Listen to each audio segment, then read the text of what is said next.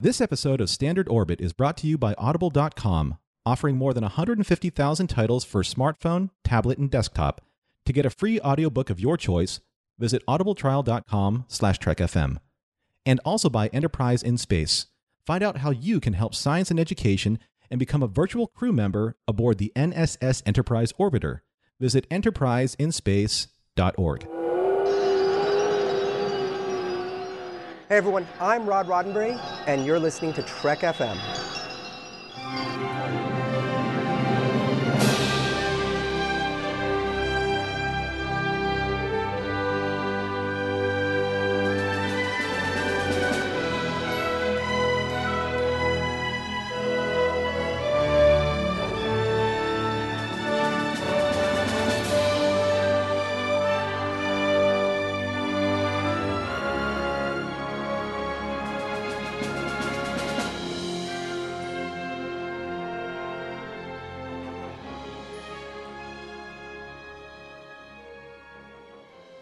Welcome, everyone, to Standard Orbit, Trek FM's dedicated podcast that covers the original series.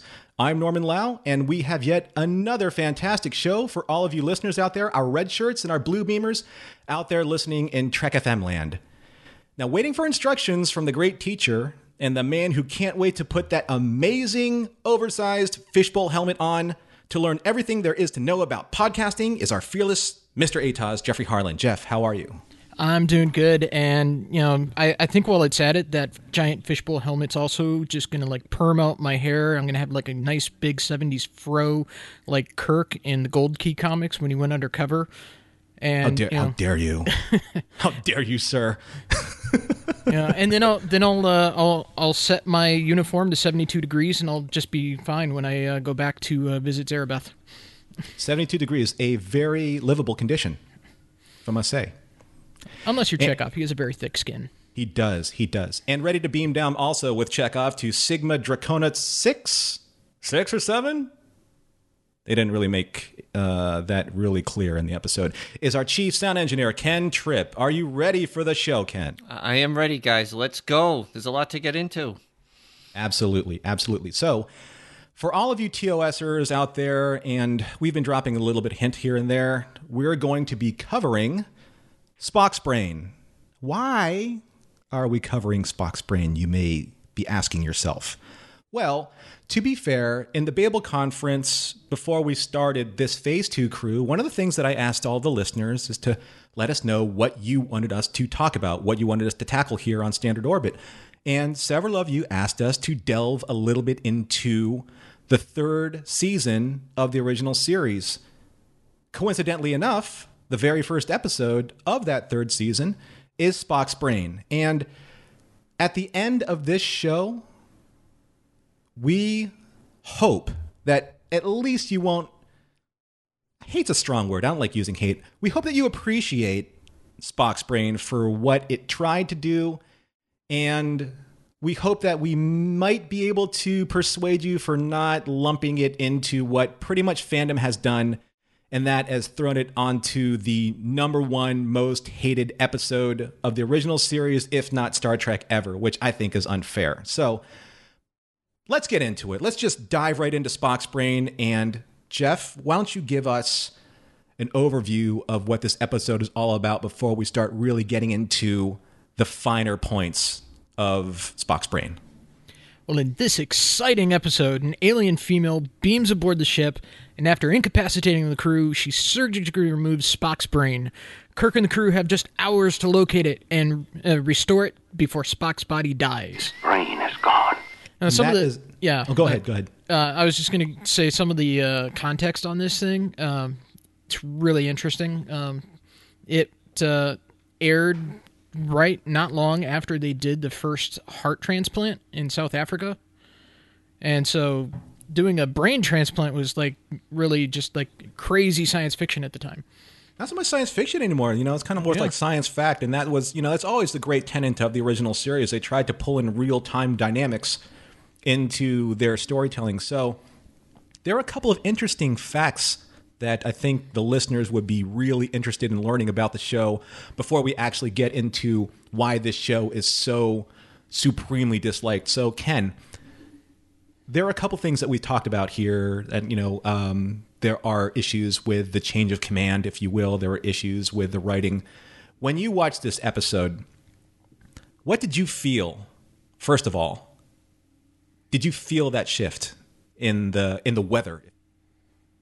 Yeah, I think it was pretty obvious that there was a definite shift in the approach of the show, and it's hard to say watching it all this time after it's aired and knowing so much of the background is how much did you pick up on or how much were you looking for. But when you really go back and rewatch it like we've been doing this week, one you can definitely see that they were trying to save money, but on the other side of it too, there was a lot more interaction in this episode amongst the crew, and I'm going to get into that later a little bit. But definitely you could get a feel for it, and part of the problem too is what challenges you when you watch a show like this and it's remastered with the updated effects. It's also hard to say, okay, they didn't spend as much money on it because I didn't watch it in the original, and I haven't watched those original ones in quite a while. So, yeah, you could definitely get that feel that there had been a changing of the guard in season 3 specifically. But, just the whole concept and the way this show came off, this wasn't up to Star Trek specs. Well, a couple interesting things here in terms of the history of the show. And Spock's Brain was the first episode aired of the 3rd season, as I mentioned before. It was broadcast September 20th in 1968, so you can do the math. It's been quite a while. And it was the first episode to air after NBC moved the show from 8:30 to 10 p.m. on Friday nights, which even today is known as the death slot. Mm-hmm. So, yes, there was a change that was happening. And we all know that the original series' 3rd season was salvaged from the B. Joe Trimble and fan letter writing campaign that pretty much brought it back, but in a very, I don't know what's the right way of saying it, in a very skeletonized way, because probably the sets were on the way out, the costumes were on the way out. A lot of the writers have probably gone on to different positions or looking for different work. I mean, Gene Kuhn was trying to figure out how he's going to end his career with Star Trek. Jeff, could you talk a little bit about that? Yeah, he had actually... He was still technically under contract with Star Trek to write a few more scripts, but he had just signed another contract with Universal Studios, so he's caught in the middle, and Universal saying he's not supposed to be working for anybody else. And so for him to get the scripts done for Star Trek that he needed to do, he actually wrote those under a pseudonym. So this episode, it says it was written by Lee Cronin, but that was actually Gene Kuhn. And some people, myself included in years past, I'd assumed that he used the pseudonym because he wasn't happy with the final version of the script and how it turned out. But it was actually because he was working for somebody else and he was doing this kind of under the table. Actually, Ken, there was an interesting point that you brought up. Now, you said that you were watching these shows in your rewatch on the remastered HD version. And when I was watching it, one of the things that really stuck out to me was the quality of the sets. The unfinished corners, the way that the sets almost felt like they were salvaged from warehouses. There was a great deal of unrest happening at this time in Star Trek. Gene Kuhn was trying to complete his writing contract. Mark Daniels, the director, a veteran director, I believe 14 or more episodes, I believe he felt marginalized by the then line producer, Fred Freiberger, and budget was always a concern. Is that something that you really felt you could taste, feel, touch, almost just absorb when you were watching the show? Because HD, sure, it does a really great job of trying to modernize the overall look of what they were trying to do with the original series. But as with anything that has been cleaned up and polished and the resolution has been, clean, sparkled and shined up for everyone to see, you also see a majority of the flaws. And I think that was really at play here when we were watching this particular episode. I agree. And if you really do pay attention to the sets and how much they redressed it, or even when they're on the planet's surface, just how many gaps there are, it was really sad. You know that you have a group of professionals that want to do it right, And I can only imagine how frustrating that must be when you can't go back and create new sets and new dynamics. So even when they're in, I guess, the computer room where Spock's brain is, and you look at all the displays that you've seen so many times before, and you look at where Spock's brain's housed, which was the cloaking device / Nomad, all kind of wired in together, you can see that they were doing whatever they could to kind of put these things together as cheap as possible. And that's unfortunate because in the previous 2 seasons, they were really making an effort and they were spending some real money to produce a high quality show. And, Star Trek always got kind of hit on for being a cheap production. I mean, the whole show was kind of given that label. And I think it probably stuck more so because of the 3rd season, and it kind of plastered the whole series to a degree. So yeah, you could definitely feel it, and you could feel for them because, like I said, they are professionals. They want to do it right, and this episode certainly, well, it wasn't the best way to kick off season 3 when you consider how strong they kicked off their first 2 seasons with those episodes, Amok Time and Where No Man Has Gone Before. No, I'm just impressed that they were able to do as well as they did, considering the constraints that they had. And one thing that I was reading in Mark Cushman's These Are the Voyages, there was a quote from the set designer, John Dwyer, and he said that his quote was, "I had a budget of about $5,000, but by the time you got done taking out for all the people who had to get a piece of that, I had about 500, so I really had to scratch a lot." And then it's also said that Fred Feinberg called him the science fiction dumpster diver.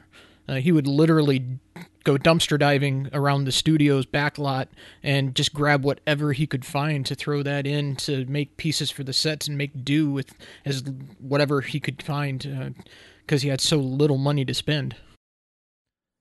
That being the case, and you can actually see that in the quality of the overall production, it still pulled a pretty high Nielsen rating for the time. So there's no secret that Star Trek was still popular up to a point. However, usually in the case of seasons 3 for different series, that's the strongest season. That's the season when everything starts to gel, when the actors begin to find their voices, when the scriptwriters really have their momentum, when everything seems to be in working condition and gaining momentum and steam and really pushing the narrative forward. But I felt when I first watched this and rewatched it again that they were doing so in a way in the first half of this episode and not so much in the second half.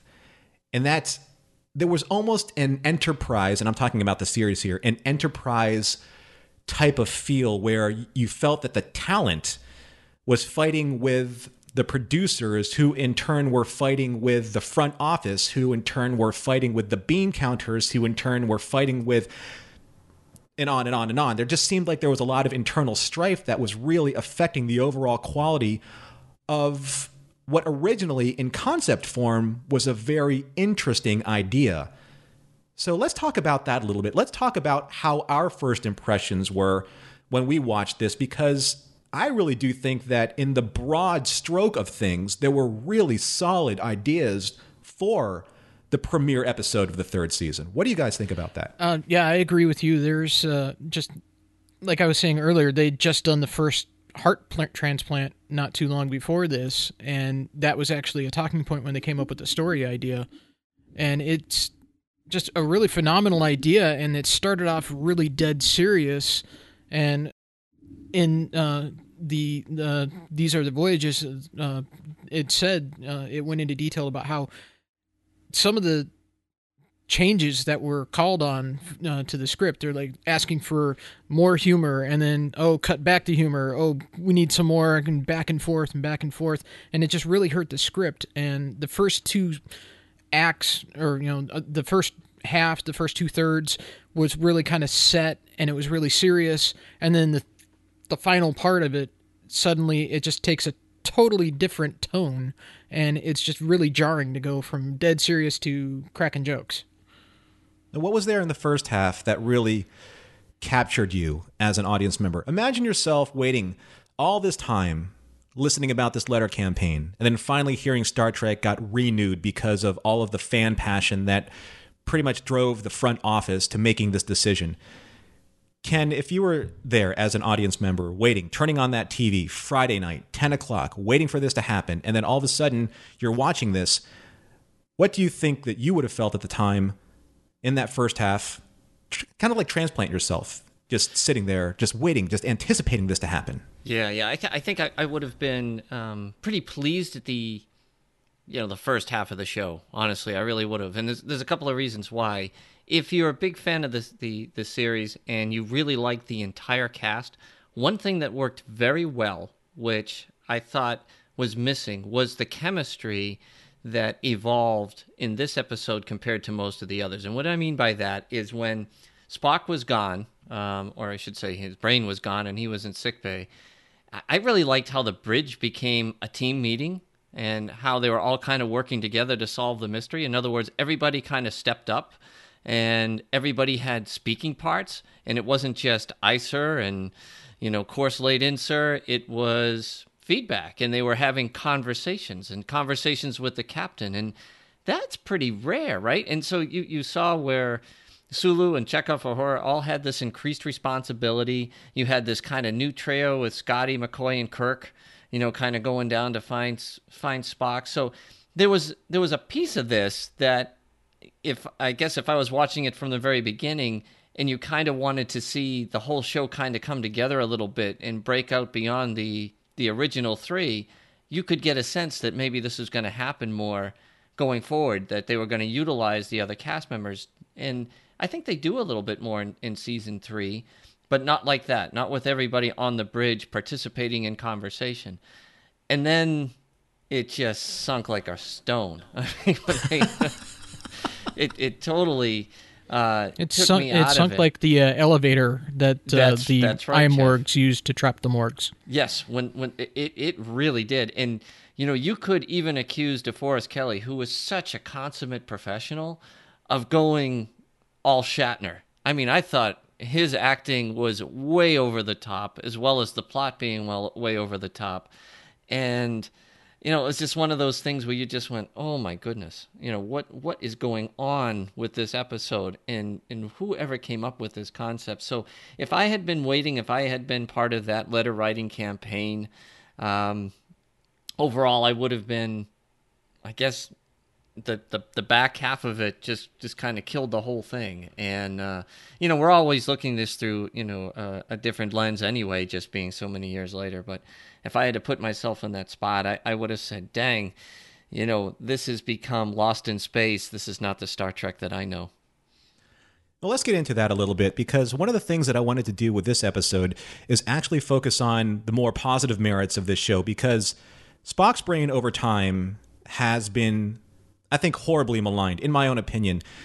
Watching this back and taking the account of every single criticism that this show has endured over the last 50 years, I don't think personally that it has earned that right. And yes, it started off very strong. I think that one of the best moments in this entire show was that meeting. They were actually analyzing the problem as a crew, as the command staff of the Enterprise. Uhura had a very strong piece of dialogue. Chekhov was able to actually use his ability as a junior science officer de facto since Spock was gone. Sulu obviously was able to break out his logic in terms of which planet he believed was the most prevalent for Spock to have been transported to. Each one of those characters felt like they were giving Kirk the right piece of information that he needed to weigh on. And then, of course, he had that great Kirk moment where it's like, well, if I make the wrong decision, Spock dies. So with all of that deliberation, it still ends up making, Kirk have to make that decision. That's very tropish Star Trek. That's what we've been accustomed to. And then Sigma Draconis 6 or Sigma Draconis 7. I think that's probably a hint of where things started to go off the rails a little bit. Because when they finally made it down to the planet, the whodunit part of it is still there. But then you got introduced to this whole dynamic of barbarian males on the surface and this technologically supported female, I guess it would be government or organizational part of the planet is, they're separated from each other. It's hard for me to kind of like generalize these terms because they were so soft to begin with. So when you saw that happen, when you saw that dynamic happen, do you think that this is where kind of the confusion started to happen with this episode, where the fans were like, I'm not exactly sure what just happened here, but I'm trying to make sense of it and it's not working? Yeah, things got a little off the rails on the episode at that point.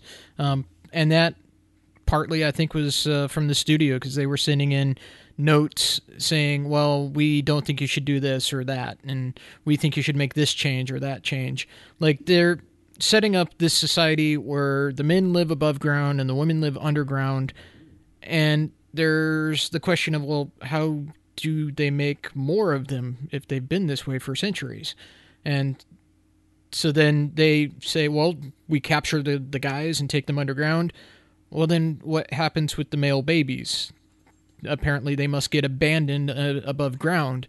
And that was something that they got brought up in drafted the script, and then they were told to take it out because the network executives didn't want to have somebody talking about abandoning babies on TV. And that just kind of muddied the whole plot, and it took it off on a tangent it didn't really need to go on to at that point. Well, I guess that there wasn't a lot to muddy up from my point of view. I mean, you kind of figured it out, even though they didn't say it. That they bring pleasure and pain. So I get it. I kind of got it, but I think at the same time, it was something that I'm not sure they really needed to go into, and maybe they could have rewritten the way that the society was presented so it was a little more straightforward. Yeah, definitely. I mean, there's so many things. I guess I was playing it back in my head, Norman, and what you were asking initially too was, if you were watching this for the first time after all, you're waiting and you've done this campaign and the show comes back on, a lot of the things that we're picking up on, and I'll be honest with you, I was watching it, I missed the miss on the 6 and the 7. So I wonder how many things were missed on that initial broadcast the very first time you watch it. It's like anything else. You watch it, you take time to digest it. I'm sure there were a lot of people going, I can't believe we just watched this episode, and they're trying to figure it out. And like all of us, because when you root for something you really like, you're trying to pull the positive and not so much the negative. And I think back then, people gave things more of a shot than they do today.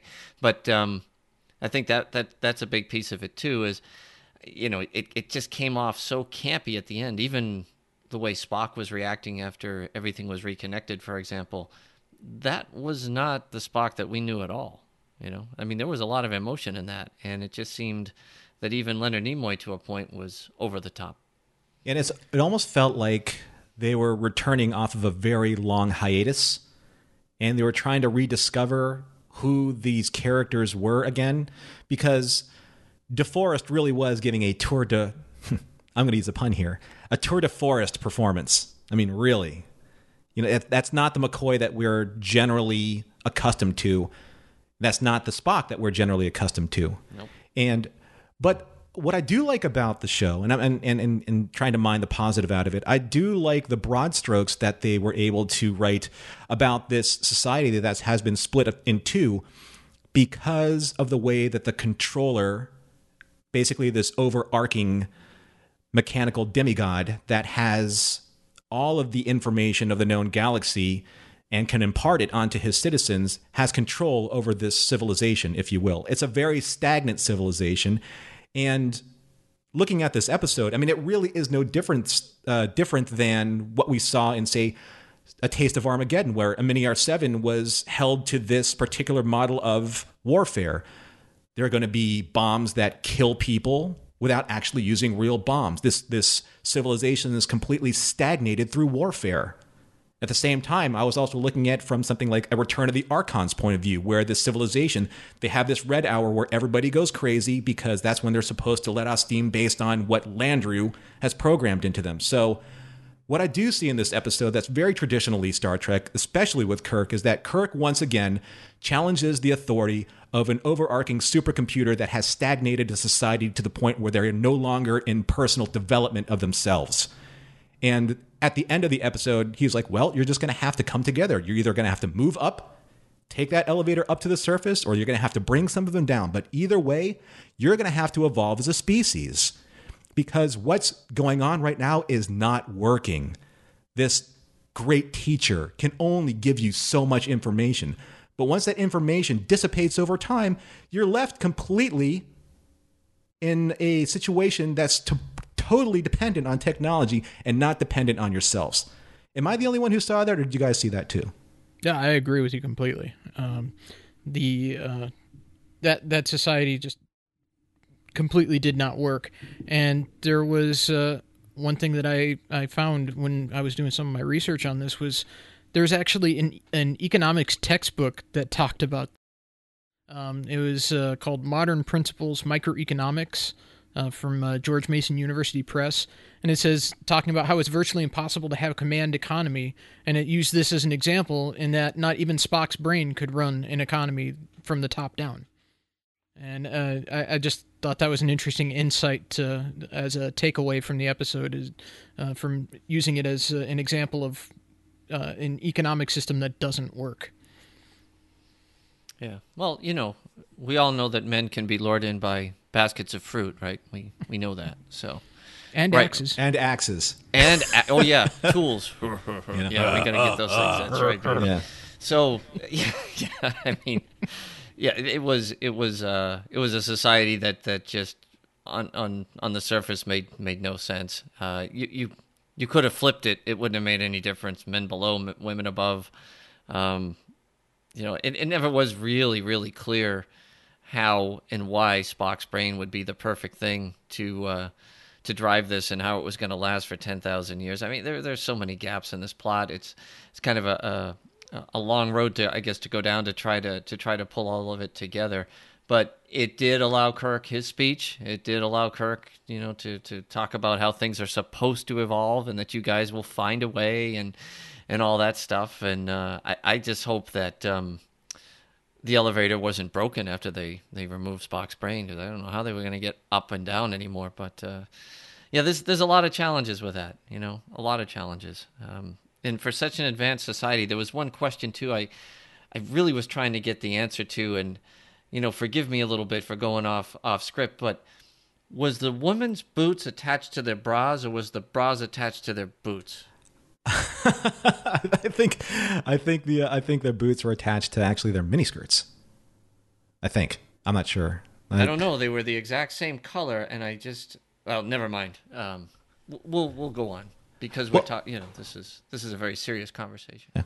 Well, I mean, that's an interesting thing, because you're talking about a society of women who has been essentially given control over the planet, but control under the auspices of what the great teacher allows them to exact over the morgues and iMorgues. It's a very interesting concept, and I can see why that there would be some issue with that, with the community watching this, because yes, I mean, it goes into that whole, what is happening with the dynamic of men and women in this show.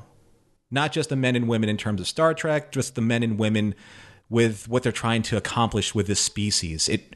It's very convoluted, and they're trying to give the female part of this Morg species all this great knowledge and independence and strength. However, they have to go and search out a male brain in order for them to be able to have this control over their government. Now, there's also this kind of sidebar argument with, well, it's not just a male brain, it's a Vulcan brain that happens to be from a male Vulcan.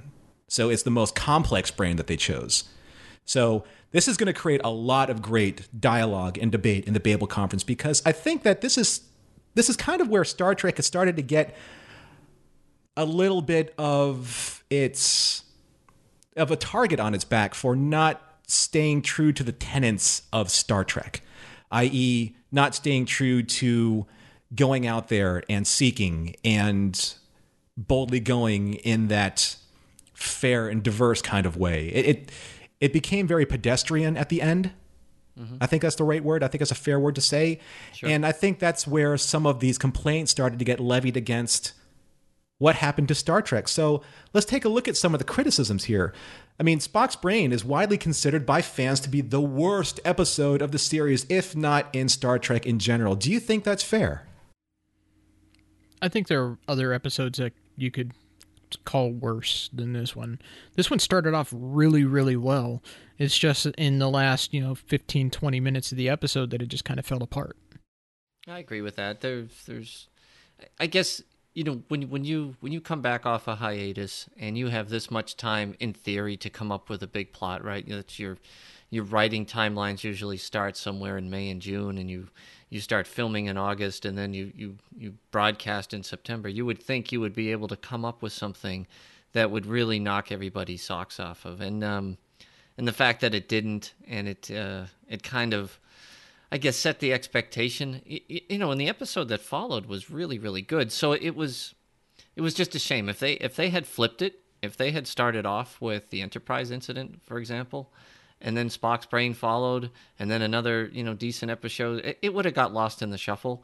And I don't know if there would be the criticism that it has, because to Jeff's point, there are some other episodes that are also pretty weak in the series. And for a lot of this episode, it was actually enjoyable for the reasons that I had given earlier, to the points that you were talking about earlier. So I agree. It's a shame that it served to be the launch point, because that's what people to remember, and they'll always remember, and it's too bad in that sense. To just to go on and illustrate the further point of what was happening between the production offices, I'd like to reference something from Mark Cushman's These Are the Voyages, and this is season 3. This is page 91, paragraph 1, because I think this is a very important segment from that excerpt that covered Spock's Brain. James Doohan, and he doesn't say a bad thing about anybody. He was very kind of, he was like kind of like Scotty. He was just, he wasn't very controversial. But in this, he said, Fred Freiberger had no idea what he was doing. He was just a line producer, suddenly handed creative control over a show that was nothing else on television. He was simply out of his depth, and boy, that was loudly announced to the fans with this episode. Did you guys feel that sentiment translated into the way the show was produced? No, I thought it was just poor writing, and the people behind the scenes, and this is one of the things I wonder too, because for a long time, when you asked a lot of the cast members, especially when I was going to conventions in the 80s, they would come back with lines like, geez, I really don't remember, or it was a job back then. And I wonder how much the influence and a lot of the criticisms that came back to them on these episodes kind of made them look back, and I'm not saying they're wrong, but, I've seen William Shatner many, many times asked questions and having no idea what to answer. And he'd say, this happened 20 years ago. I don't remember these things. And so I think over time, I wonder, because it was such maligned and it got enough press that they kind of look back at it, Leonard Nimoy, on the other hand, was somebody who did remember every detail of making the show. And, the fact that he had some poor things to say about it, I'm quite certain it was real. But, I guess I didn't come after it and say, that if I was watching it for the first time and I saw Fred Freiberger's name on the credits, would I have a clue that anything really changed behind the scenes? I mean, how many of these things are unknown to the casual fans or even the fervent fans of a show? It's stuff we learn when we go back and look at its history versus at the time that it's occurring. So I don't know if it was something that we could have said was out of his depth, because the next episode was a great episode. Yeah, I totally agree with you, Ken. It's if you look at season 3 as a whole, there are a lot of very good episodes, and there's a few that are less so. But to judge his ability based on the failings of a single episode that may or may not even have been in his control, things like the budget coming down from on high, the rewrites that were needed, all the back and forth on the rewrites, things that were conflicting from information coming from higher up. They'll ask for one thing one time, and then you send them that, and they're like, no, that's not what I wanted. I want this instead. And in the end, they have to finalize something and get something filmed and out there. Otherwise, they're all going to lose their jobs. And, in the end, they've got to do something. So I think this was probably the best compromise that they were able to make with what they had in the time that they had available. And it actually is not that bad. It's actually a lot of fun to watch. As much as people bag on this episode, it's fun to watch this episode. Sometimes make a drinking game out of it or something. You hear the word brain, take a shot. You'll die of alcohol poisoning by the end of the episode, but most likely, it's not as bad as people make it out to be, I think. I think over time, what happens is that there's a phrase out there called Chinese whispers, and if you line up 10 people in a row, you tell them one fact by the first person to the 10th person that has changed not only word and phrase and tone, but probably in context. And I think that when Spock's brain first came out, it wasn't received that well. I think some of the fans were probably upset about it. There were articles that were written. There were quotes probably taken out of context. There were interviews that were probably typed out in a different manner than the way that they were intended. And then there's the greatness of time that tends to color a lot of opinion. And then when these are talked about again, and then when they end up on social media lists and lists on, say, like IO9 or Gadget or any of these geek websites, they're sensationalized because they need to talk about something and make a point of creating these lists that are arbitrarily however you would like to make them. So when you take a look at Spock's brain in total, it is an actually decent episode. It starts off way stronger than it finishes. And there was a really good idea in there buried amidst a sea of bureaucracy that happened in the Paramount studio offices at the time. And you really could feel the distancing that Gene Roddenberry had from where he probably would have wanted this to go. His influence was there up to a point. And I think that you could actually feel that in this episode. But overall, just to throw that positive spin on it, there is value to be found here. There are great moments. And I think that it's credit to the episode that they pretty much do it without Spock at all. Because Spock really was kind of like the most popular character coming out of season 2. He was rivaling Kirk in lines. Leonard Nimoy and William Shatner were, they were having issues because all the popularity that Spock was getting in the fan mail, driving his appearance time on the episodes. And then just to kind of summarily take him out of the season opener, that's a bold move. So, I don't know. I thought that there was a great amount of fun to the episode, too. I agree. I wonder, too, if you think about what Shatner and the team were doing when they were making Star Trek V, if there's some similarities here a little bit. You had a different team working on it. I don't think they intentionally were trying to put out bad material. Who would? And I think that there might be a little bit of revisionist history as to who and what did what for in order to not, accept accountability for which is an episode that doesn't live up to expectations, right? The 79 episodes, is it 10? Is it a dozen that probably aren't great?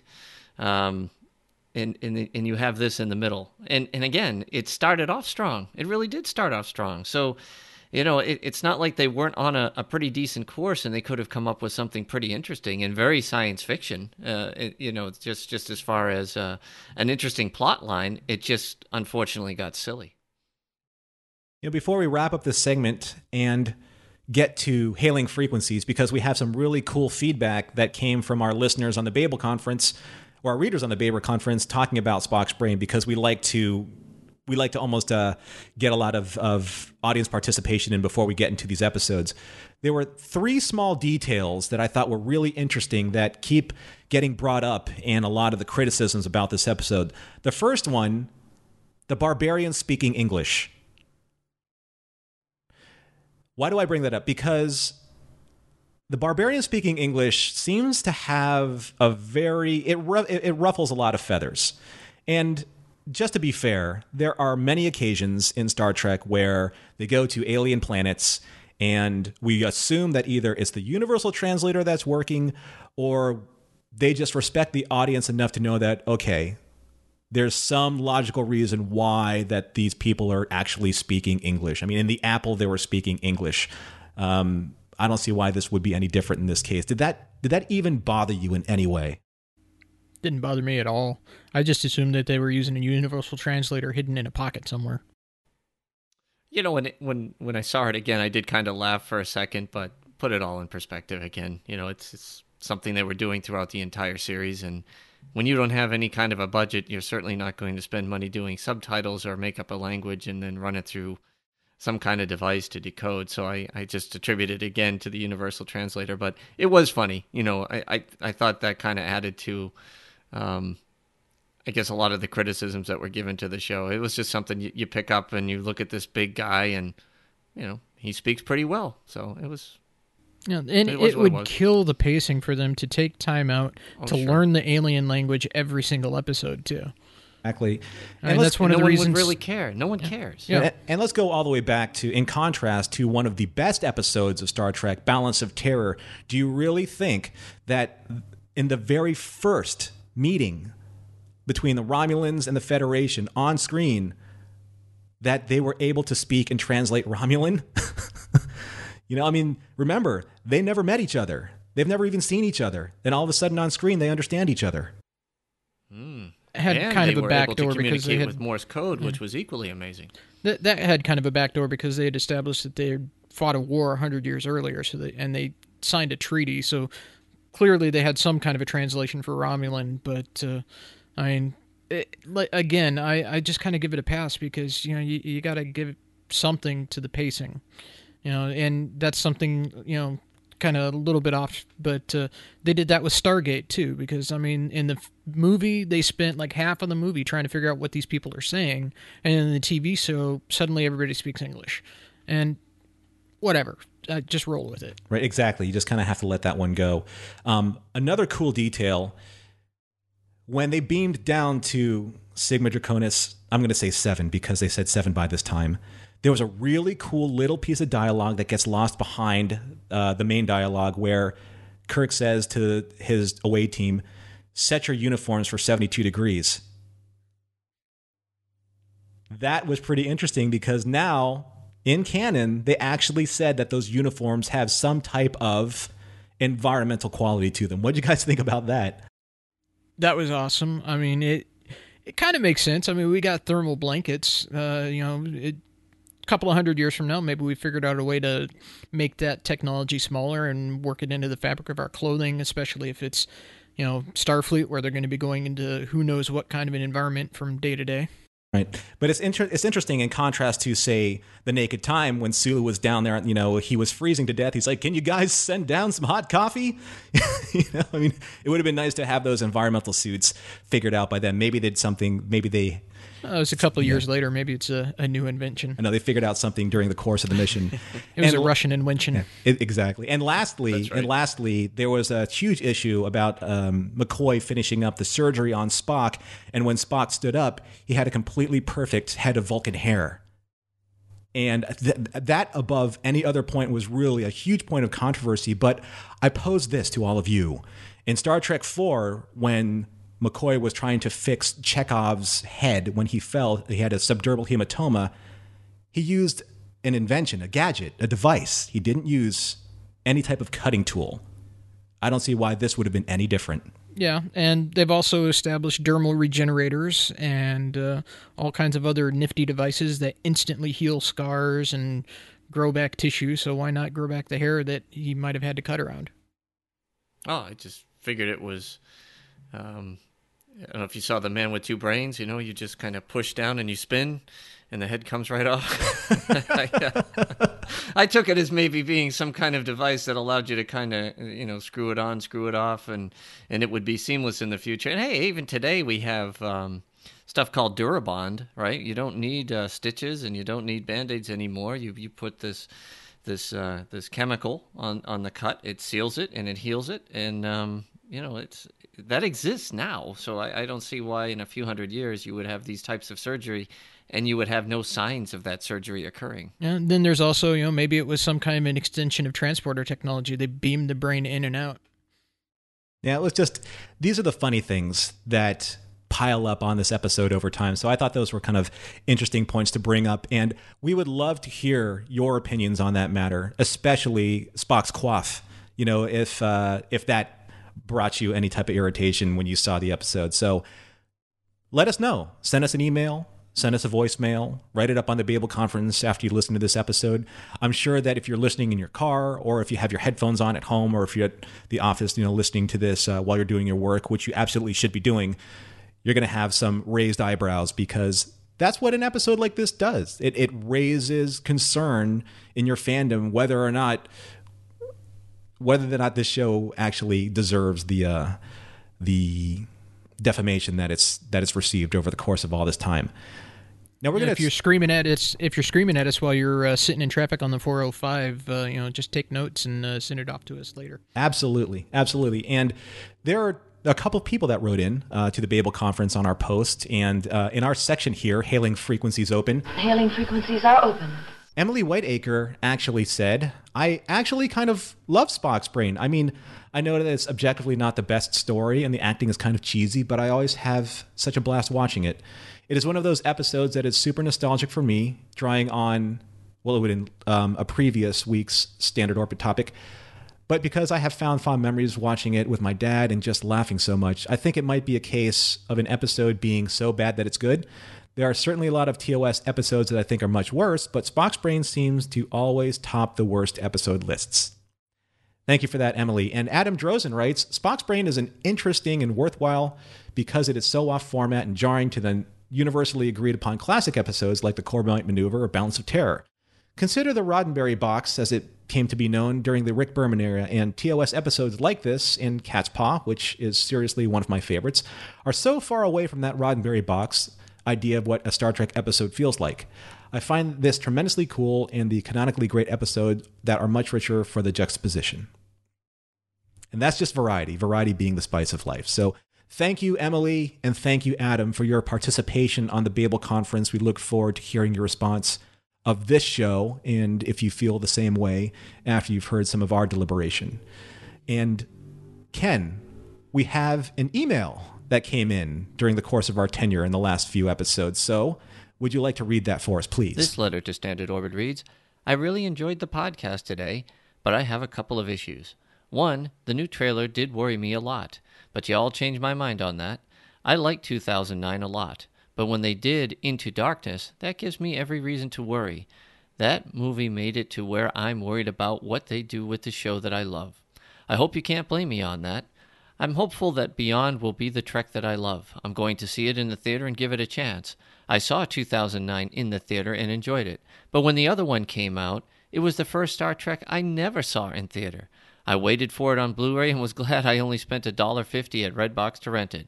Thank you for doing a great show. Robert Womack. So, Robert, that's good feedback. We appreciate that, and I think we're all in alignment with you. Let's give this one a shot. Yeah, Robert on the Babel Conference is known as Trey. He clarified that for me, and that was in response to episode 113 where we discussed the Star Trek Beyond trailer. And that has been getting a lot of really great feedback on the Babel Conference. And we can't thank you guys enough for being so supportive and so participatory in all of our threads there, because it means a lot to us that the original series fans are being represented, and what you want is what we want. We want to be able to talk about all of the different dimensions that the original series has brought to you over the course of time and where it's going to go. And Spock's Brain really is just part of the overall great tapestry that is the original series. without it, we wouldn't be having this discussion, obviously. But also, without it, there are just moments of characterization that we would miss out on. Would I recommend to skip this episode in season 3? Absolutely not. Would you want to watch it over and over and over again, say like you would with City on the Edge of Forever, or Balance of Terror, or the Corbomite Maneuver, or Mirror Mirror? I don't think so. But it doesn't really take the value away out of at least watching it 1, 2, maybe 3 times, because there are some great moments in it.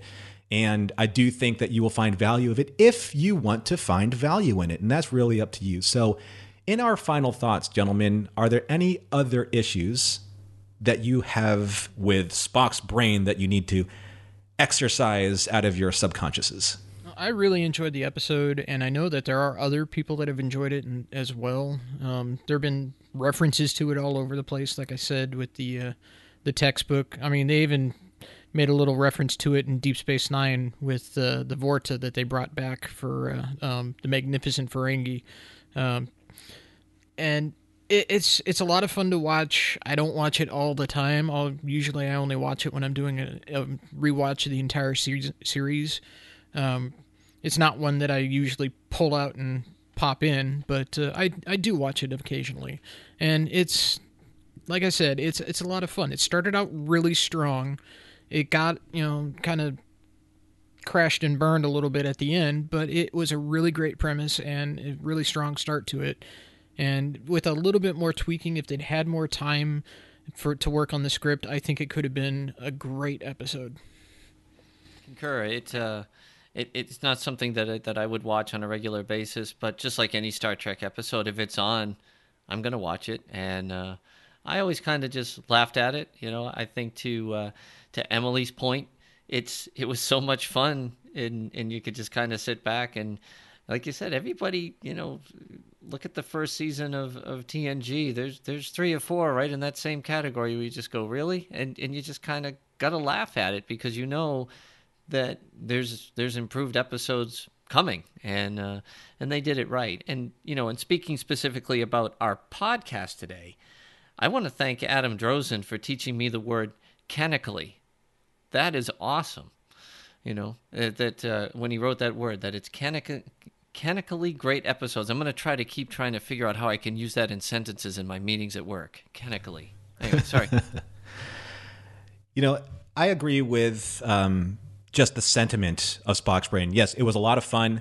It was so bad it was good at times. Absolutely. And I don't think that in and of itself, Spock's brain speaks for the quality of the overall 3rd season. The overall 3rd season has gems. I mean, fantastic parts that just really resonate and still hold the merit of the original series.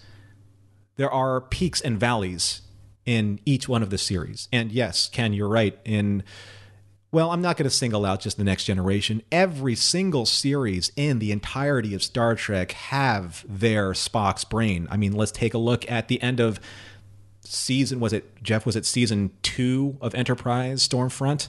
Or was it season 3? That was season 3. Yeah, where all of a sudden the 4. space Nazis are at the end of the episode. Yeah. I mean, that threw everything just right on it. I mean, they turned the entire series of a great season 3 on its head with one scene, let alone the removal of a brain.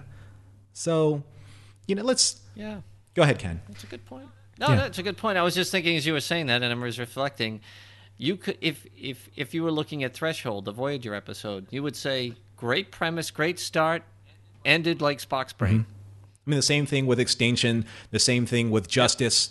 I mean, they're not to stick pins in all of these different series, but when you take a look at the entirety of it, and you take a breath, and you step back, and you take a look at it, and you want to find what you want to find in the entertainment value of what you're watching, you will find it. And you will also laugh with this one, because there are some really incredibly goofy moments. And hey, what's Star Trek without a little bit of humor, right? So you're absolutely right. And it's funny because we're talking it in family, we can have fun with it. But if somebody who hated Star Trek started ranking on it, we'd be all over them, and we'd point out all the good things about the episode. Right? We would be over them like a cheap 72-degree suit. So, well, fellas, Well said. it's been fantastic talking about Spock's brain this week on Standard Orbit, but this isn't the only topic we've been talking about here on Trek FM. So here's a quick look at some of the other things you may have missed elsewhere on the network. Previously on Trek.fm, Standard Orbit. With Kirk, Spock, McCoy, Uhura, Chekhov, Scotty, Sulu, and the Enterprise. That is your crew. That is the family of the original series. And yes, we would like to see that maintained and protected and treated with reverence. Earl Grey. This 547-meter long, 32-deck, 502 crew member. That's awesome. To the journey! Wow. Part of me is going, wow, this is really good. Another part of me is going, really? Like, this is what you spend your time on? I kind of wish that we could use the whole time that we allot for our podcast for you to read this synopsis, because I really enjoyed story time with Tristan. Warp 5.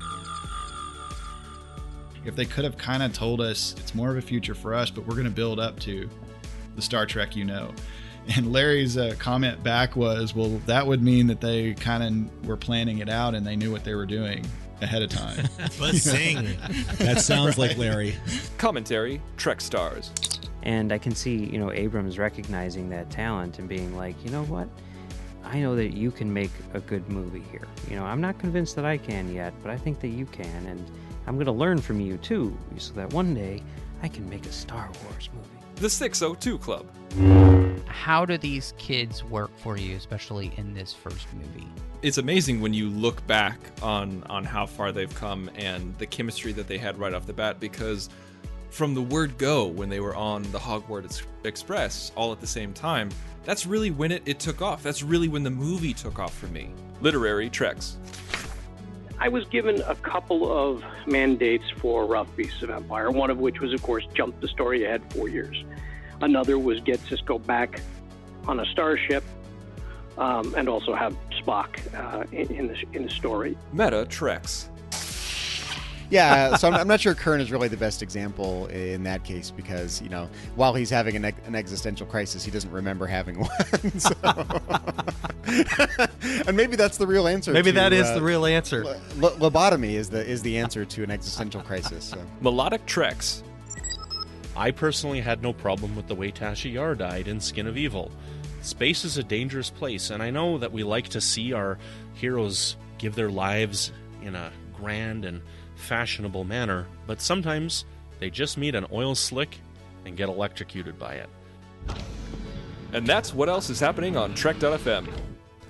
So, Mr. Ataz, there are a lot of different ways that our listeners can find us across the interwebs. So please let our listeners know all the different avenues that they can find us and reach out to us so make sure that they get their standard orbit on Trek FM. Well, you can find us on iTunes, TuneIn, Stitcher, SoundCloud, Windows Phone, and of course you can always stream or download the MP3 file from our website at Trek FM and grab the RSS link as well. And if you're an Apple user, please be sure to hit the subscribe button. That makes it easier for other listeners to find the show as they search iTunes, and it helps us increase our visibility for new listeners. And that is absolutely one of the best ways in helping us as a network try and promote the show.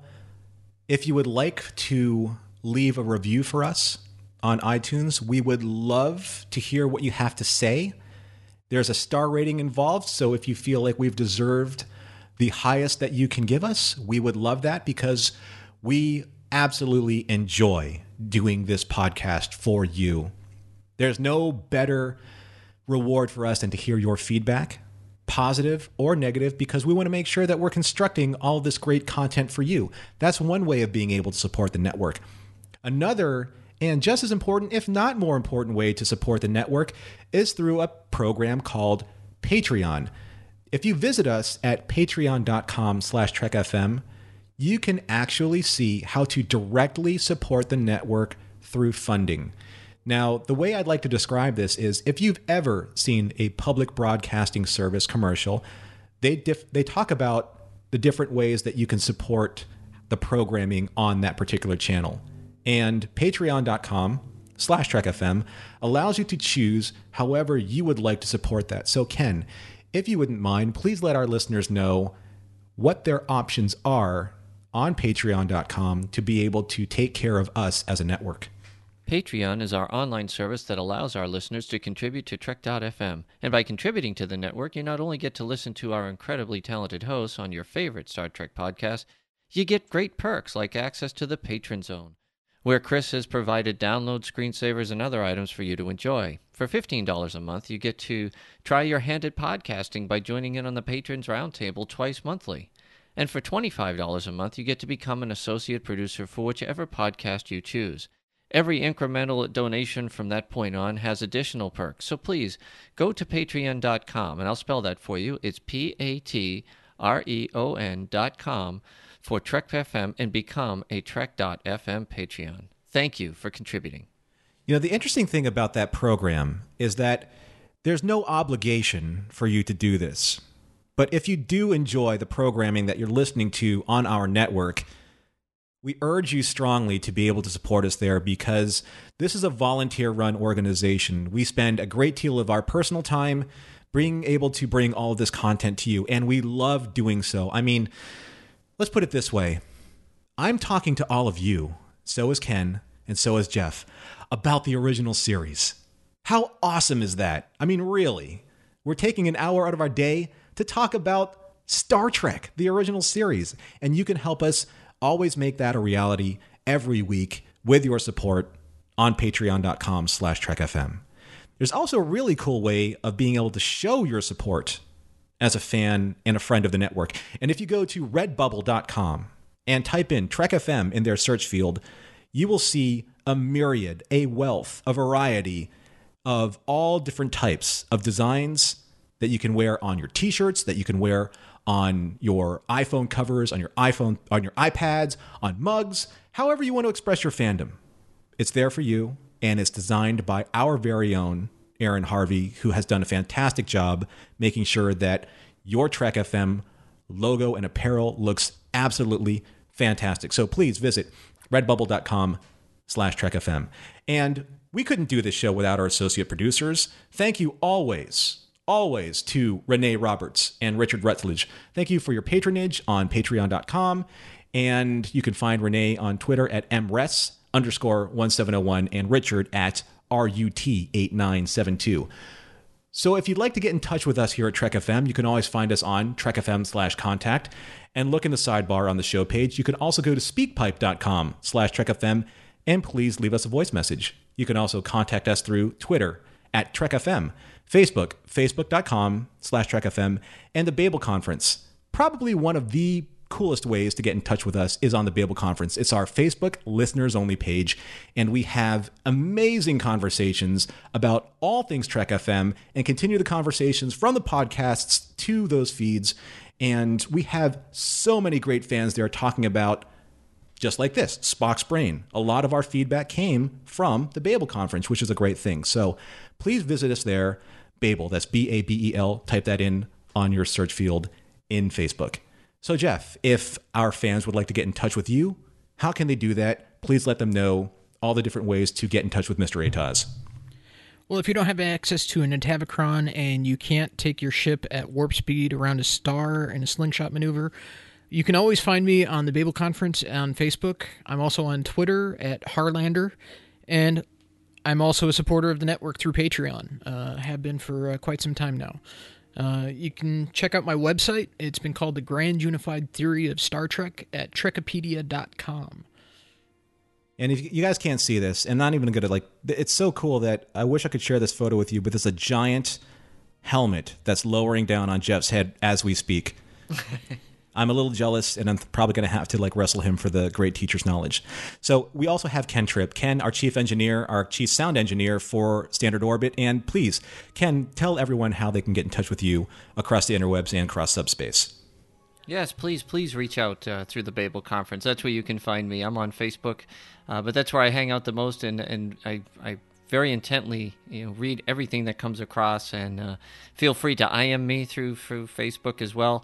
And if you have some really good trivia that you could feed me so that we could see if we could stump Mr. Ataz, please IM me. Don't put it on the Babel Conference. He'll read it, but IM me, and I'll save it. I'll give you credit for it.